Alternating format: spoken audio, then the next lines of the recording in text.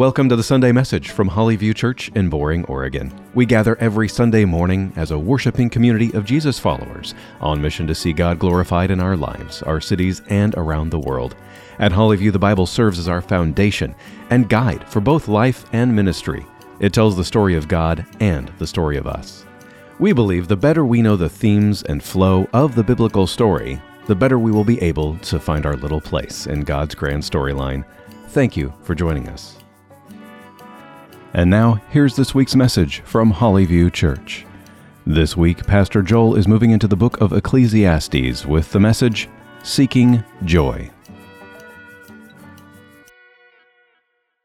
We're going to do this is just really a short 2-week series on the book of Ecclesiastes.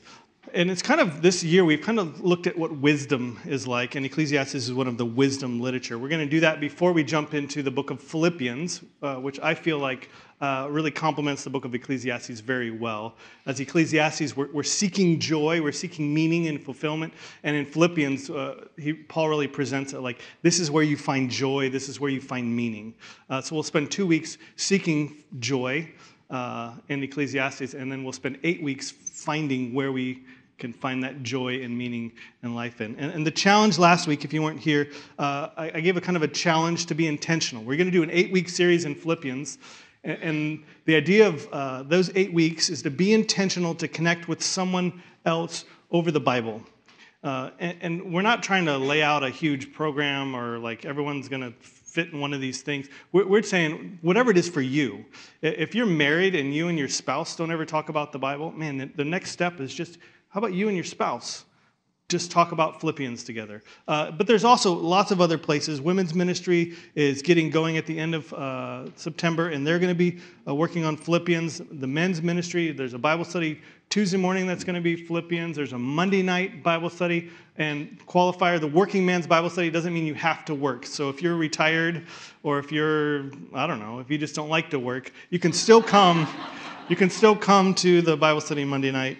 There's youth group. There's lots of ways to connect. But the other one is, there's a book up here that the church we got for you, and you can kind of walk through. There's a bookmark in there that you can study the week before the sermon's going to be preached. So when I preach Philippians 1, you'll actually, the week before, study what Philippians 1 is saying in the first part of Philippians 1. So there's a little bookmark in there that you can kind of follow along. If you grab one of these books, though, what you're saying is, I'm gonna connect with somebody over this Philippians study. There's a couple groups that are already forming. So if you're like, yeah, I'd love to connect, but I don't know how or where, send me an email. I'd love to send you off. And also, hopefully next week we'll have a list of some small groups that are going to be meeting in different places. They're like, yeah, I'd like to join that group and get to know those people. Being intentional for 8 weeks. That's all we're asking, 8 weeks. After that, if you're like, yeah, this intentional thing is out the window, who cares? That's fine. I'm just asking 8 weeks to try it. So you can grab those books after the service. Ecclesiastes, one of the wisdom books. It's traditionally thought that Solomon wrote the book of Ecclesiastes, mostly agreed upon, although there are some very interesting things at the beginning of Ecclesiastes in the introduction that's different than, say, Proverbs, which clearly lists Solomon as its author.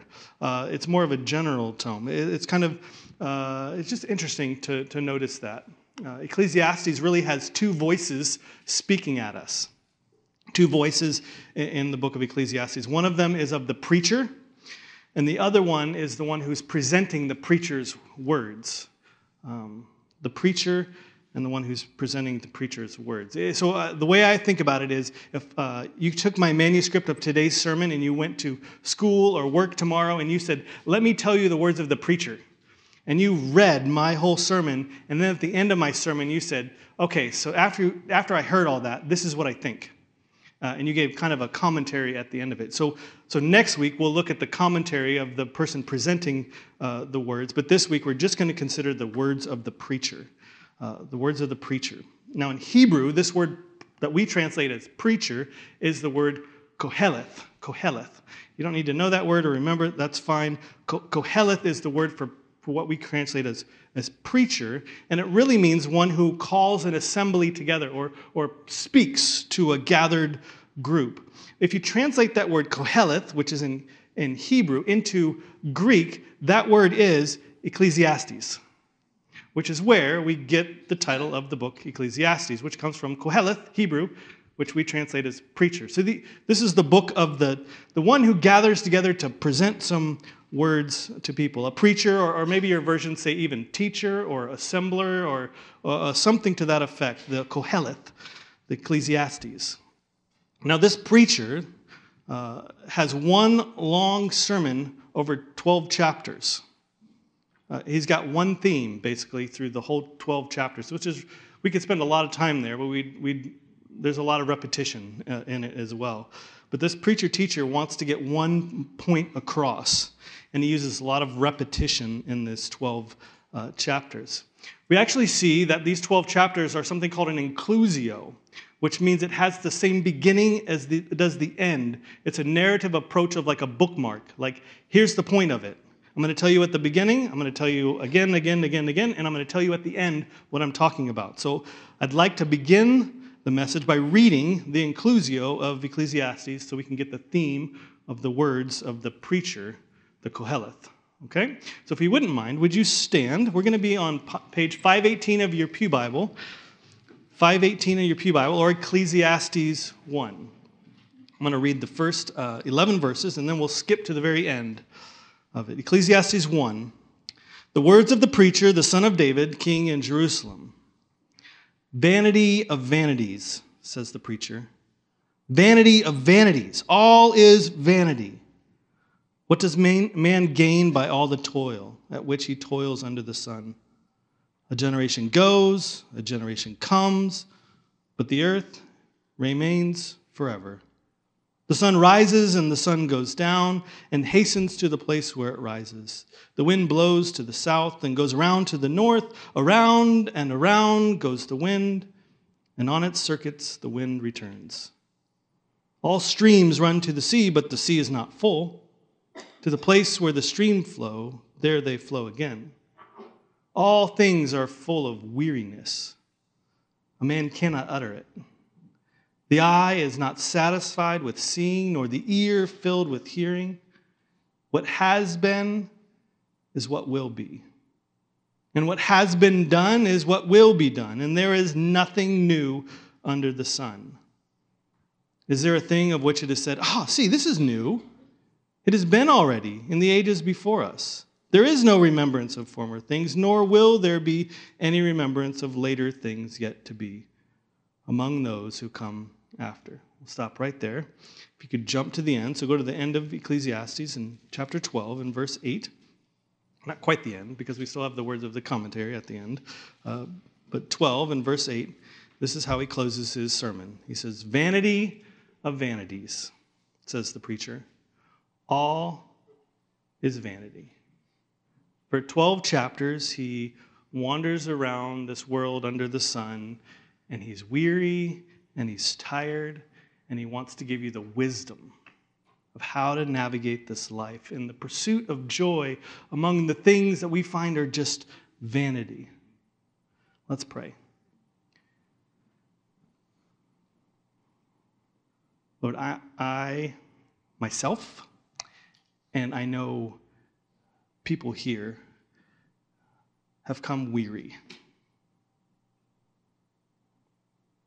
We live in a world that is broken and dark and lost.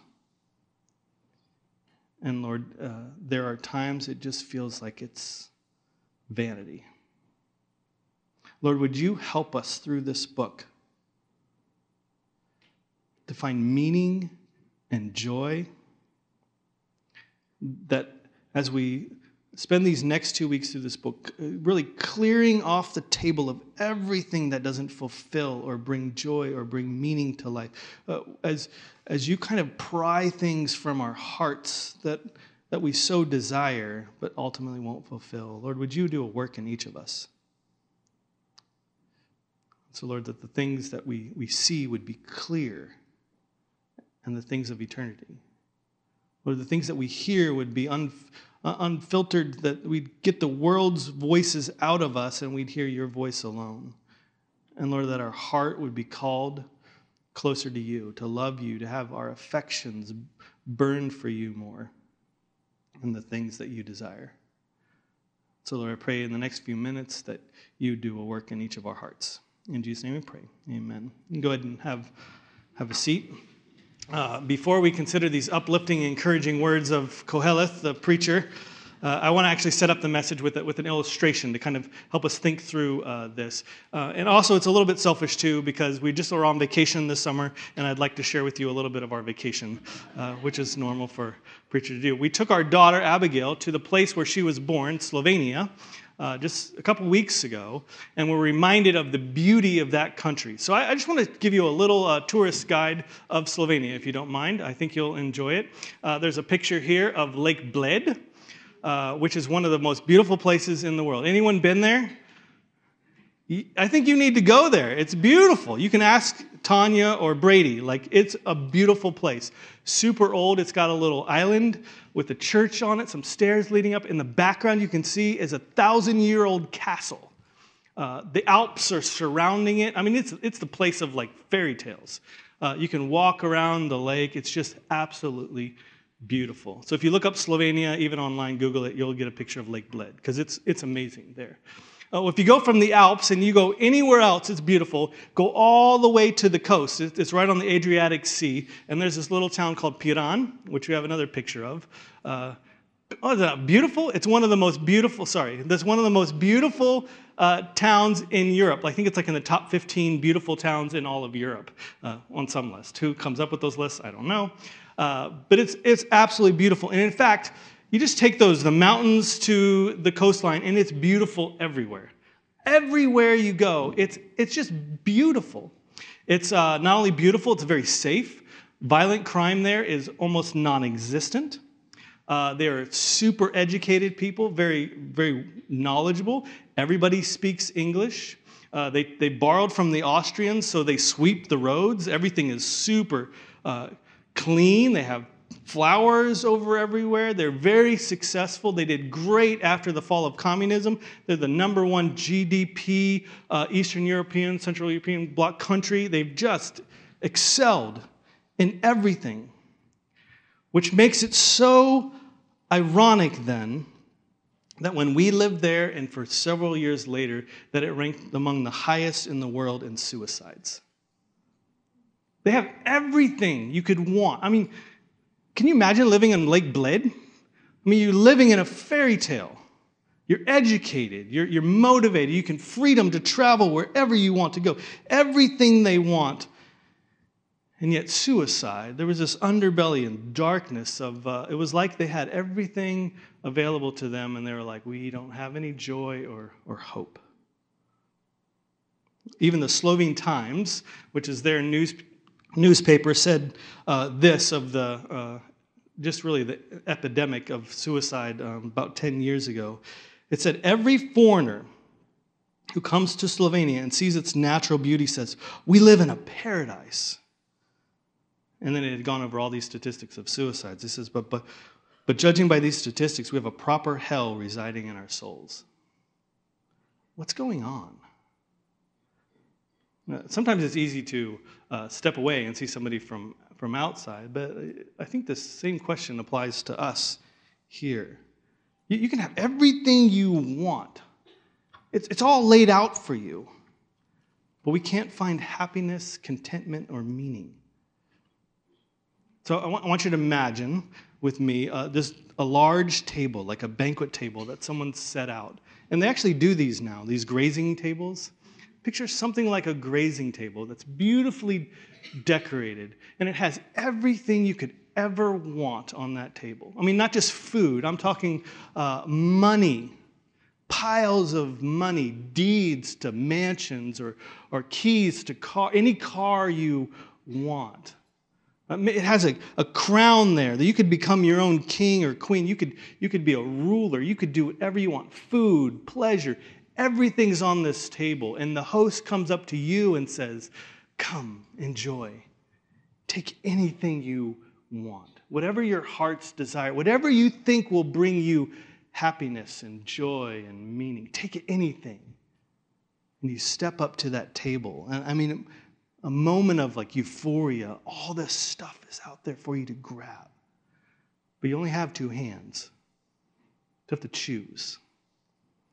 So you reach out. I'm just going to take some piles of money because that can get me lots of things. And you reach out your hand for the pile of money, but once you grab that money, it like just crumbles like sand in your hand so that you bring back a hand and you've got nothing.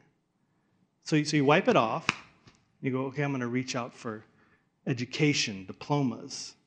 And you reach out your hand, and as soon as you grab it, it just crumbles again.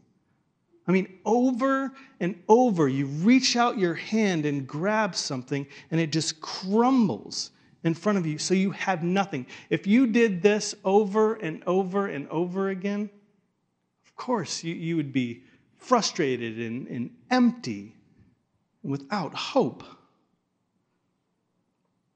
Well, we're given a short time on this earth. And the question that the preacher is exploring is, how are you going to use it? What satisfies? What brings joy or meaning in life? That's a question we all ask as well. Well, this brings us back to Ecclesiastes and the journey of the preacher for the quest to find joy in this life under the sun. He searches everywhere. 12 chapters, and he has everything on the table, and he searches everywhere that he calls life under the sun. Under the sun. That's a repeated phrase, under the sun, which basically means anything that the sun touches, that's where I've explored. You can imagine anything on this world he's going to explore. So today, I just want to bring us through the message, and here's kind of the outline of what we'll do. First, we're going to see the preacher's quest. So we're going to follow this preacher's quest to find joy.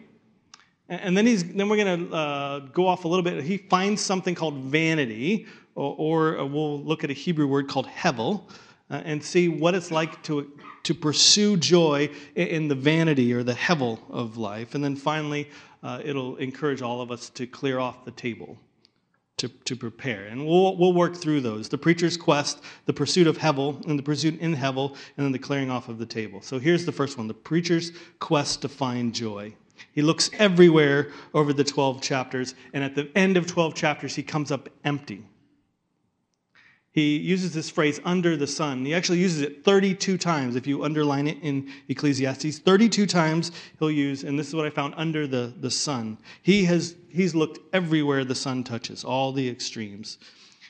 He looks in his bank account. He looks for love. He looks for boyfriend, girlfriends, cars, vacations, titles, education, pleasure, death itself, life, everything he looks for meaning and joy, and he says it's vanity.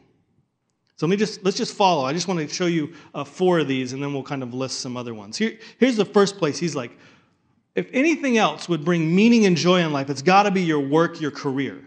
That's where you spend most of your time. So get busy.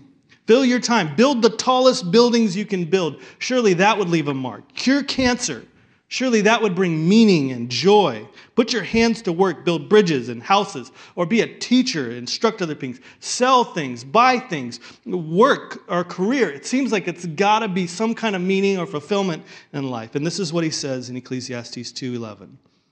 Then I considered all that my hands had done and the toil that I had expended in doing them, and behold, all was vanity and a striving after wind. And there was nothing to be gained under the sun. And we often talk about we give 110% at work. And then at home, we're kind of like, we'll give 80 or 90%. Because we think that in our careers or our works, we'll make something of ourselves, we'll make an impact in this world, and so we pour our lives into it. And the preacher here goes, look, I poured my life into it, and I still think I reached out and grabbed it, and it crumbled in my hands. It's vanity. So education. Here's the next one. Education. So maybe it's not what you do, right? Maybe it's what you know. Maybe the more and more like skills and understanding and degrees, maybe the more books you read will actually satisfy you. Maybe if there's just one book you could read, and then everything would come to place. You'd be joy and it'd be meaning. Maybe you just need more information. Ecclesiastes 2:18. He says, I hated all my toil in which I toil under the sun, seeing that I must leave it to the man who will come after me. And who knows whether he will be wise or a fool? Yet he will be master of all which I toiled and use my wisdom under the sun. This also is vanity. You can use all your wisdom in the world, but in the end, vanity. How about justice? It seems like if we could just get to the place where there would be law and order and retribution and justice and everything would be as it should be, harmony in our world, maybe then we would find joy. Ecclesiastes 4, verse 1. Again, I saw all the oppressions that are done under the sun, and behold the tears of the oppressed, and they had no one to comfort them. And on the side of the oppressor, there was power, and there was no one to comfort them. The oppressed and the oppressor, they didn't find meaning or joy in either of them. If you take the oppressed and make them the oppressor, they will not find any more comfort in that. If you take the marginalized and give them places of power, that will not bring meaning or satisfaction. It will still be corrupt. There's no amount of laws we could make in this country that you could reach out and go, I finally am at peace. You could make the neglected the king or the president or the queen, and that would still never satisfy. It's not in work, it's not in education, it's not in justice, it's not in money. Here's the fourth one. You think, if I just had enough money, then life would be great. Ecclesiastes 4:7 says, again, I saw vanity under the sun. One person who has no other, either son or brother, yet there is no end to all his toil, and his eyes are never satisfied with riches, so that he never asks, for whom am I toiling and depriving myself of pleasure? This is also vanity and an unhappy business. It's not money that will get us there. He doesn't find joy or meaning there either. The preacher searches everywhere, anywhere the sun touches, and he doesn't find joy. He just finds vanity. Now, I want you to look at this list that I've made. It's not an exhaustive list, but it's an exhausting list. So I want to read it to just feel everywhere you reach out to grab for meaning and joy, and that crumbles under you. There's pleasure, there's work, there's wisdom, there's heritage, inheritance, work and rest, reward for your work. Death doesn't satisfy. Envy, loneliness, remembrance, dreams, money. Not like enjoyment, but what about stoicism and no enjoyment at all? That doesn't satisfy. Darkness and appetite, it's never craved. Words, they all seem to crumble as well. Life, laughter of fools. Life and death, death of the worshiping man even. The results from your work, your life itself, all that comes to you, your youth, and on it goes. And he ends with, everything is vanity. How are you feeling, church? Well, I think the preacher gets to the end of his life and goes, this is a weary and toilsome thing. So I want to give wisdom and perspective to those who come after me, that I can give them some wisdom on how to navigate this world. Because what I found in all of those things is I found vanity. So let's look at our second thing, the pursuit of hevel, or vanity. He concludes that everything that his hand has reached out to grasp has crumbled and is vanity. Now, there's some of your versions might say meaningless. Vanity is not like the vanity mirror that's in the, they like, ooh, I look, okay. It's not like how you look. It's an Old English word that it means it's the quality of worthlessness. It means it's not worth anything. But I actually think that doesn't quite get to the root of the meaning either. So I want to teach you a Hebrew word. And this isn't to make me look great. This is to give you a tool so that you can even share with people hevel. Hevel. This is the Hebrew word hevel. Hevel means, and try to put all these together in one, it means breath, vanity or the quality of worthlessness, idols, vapor, or smoke. So breath, worthlessness, idols, vapor, or smoke. The word is hevel. That word is hard to describe in English. What does all those compact together? What do idols and breath have in common? What do vapor and smoke have in common? Well, in Hebrew, it's hevel. Hevel. It's a hard word to describe, but I think it's hard to describe on purpose. I think the preacher knows this word is so elusive, and he says it's hevel. It's like smoke from a candle. Like you light a candle and you put it out, and what do you see afterwards? You see this smoke that kind of dances in front of you. You look at it, it's really there. It might even like curl and make some kind of like, oh, that looks like a heart. It's there. You know it's there. It has meaning. But as soon as you reach out to grab smoke from a candle that's been extinguished, what happens? Just gone. Hevel. You see it. It's right there. You know it's right there. It's not in your imagination. Reach out to grab it, and you get nothing. Hevel. Hevel. When our kids were little, they used to like play with kinetic sand. You know what kinetic sand is? It's, if you're a little bit older, we didn't have kinetic sand. We just had the old sandbox with the cat stuff in it. You know, if you're old enough, you know. But our kids had kinetic sand, which was really cool sand that has like, it stays consistently like kind of wet a little bit so you can shape it.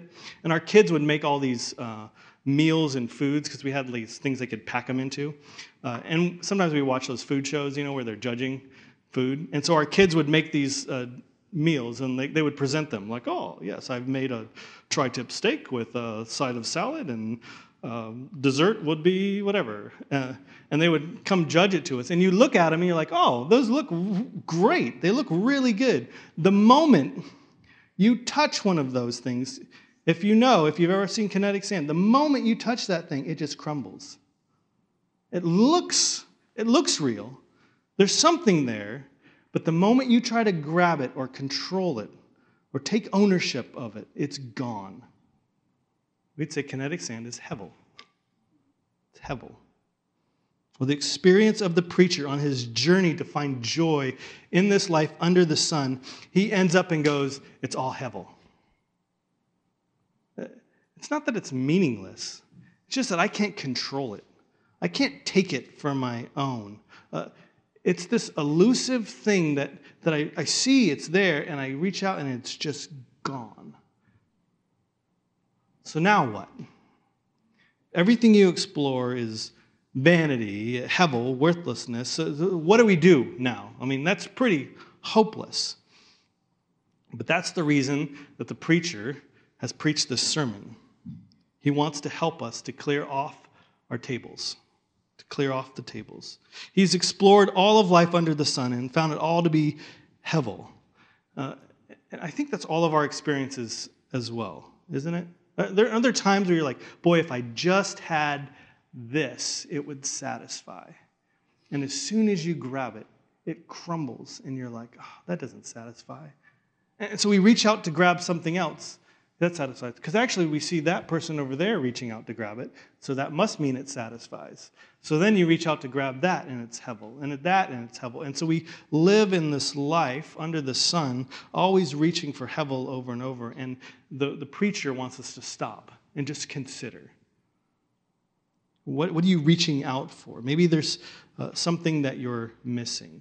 So the book of Ecclesiastes, actually, many people are like, boy, it's such a downer of a book. Which maybe by this point you guys are all depressed, but that's not the intent of Ecclesiastes. Ecclesiastes is set up to be something called negative theology. Negative theology, which means it's not adding to something, it's actually taking something away. It's saying, you don't want that, you don't want that. Its role is removing all the things that aren't going to satisfy, to clear off the table before a meal. I don't know about you in your house, but I'm guessing it's so. Our dining room table during a week long of activities and sports and school becomes a dumping ground of places. Is this like your table at all? Homework, crafts. There's even like, we clean it though, but like socks. Like how do socks get on that? But there's just stuff that piles up on that table. And before we eat a meal together, we say, hey, we need to clear off the table, which all our kids are like, yes, my favorite job. No, Nobody likes clearing off the table. It's like, oh, this is, I don't even know where this goes. Because clearing off the table actually forces you to decide, are we going to keep this A on the spelling test or are we going to throw it away?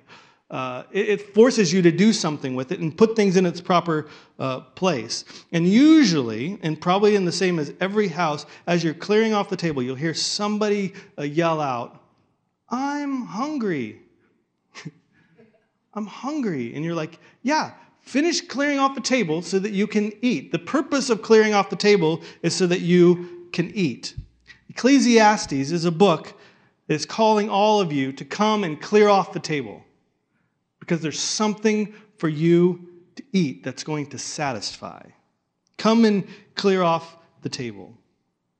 Now, of course, all those like homework and socks and all that stuff represent all those things in life that are on offer to you.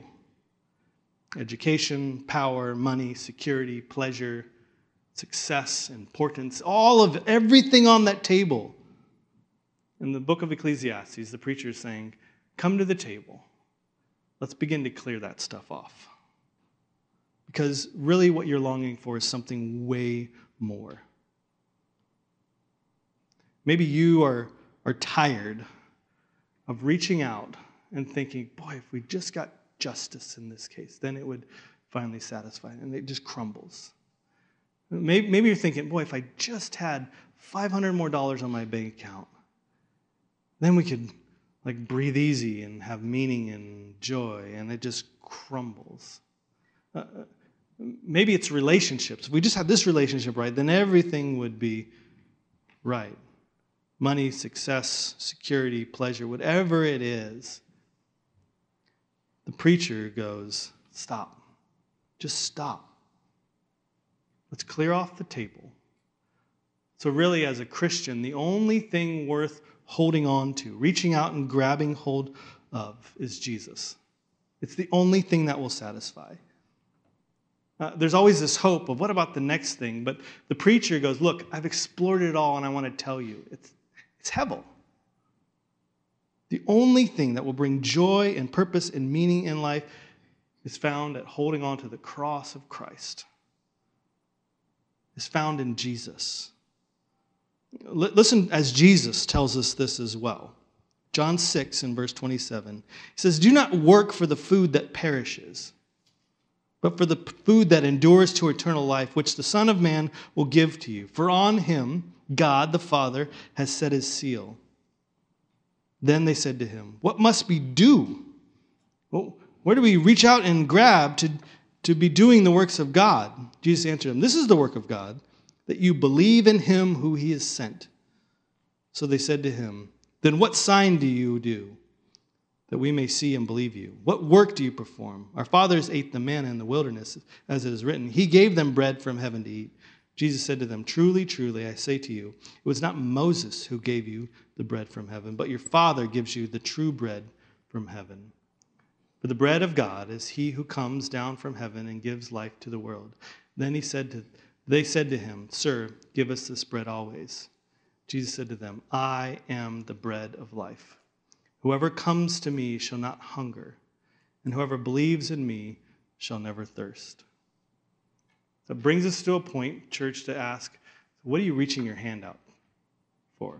What are you striving after? What are you thinking if I just get there and you're just frustrated and you just can't seem to get there? Maybe you're just drowning in shopping lists from Amazon, the endless clicking, the endless looking on TikTok or YouTube, and you're just never satisfied.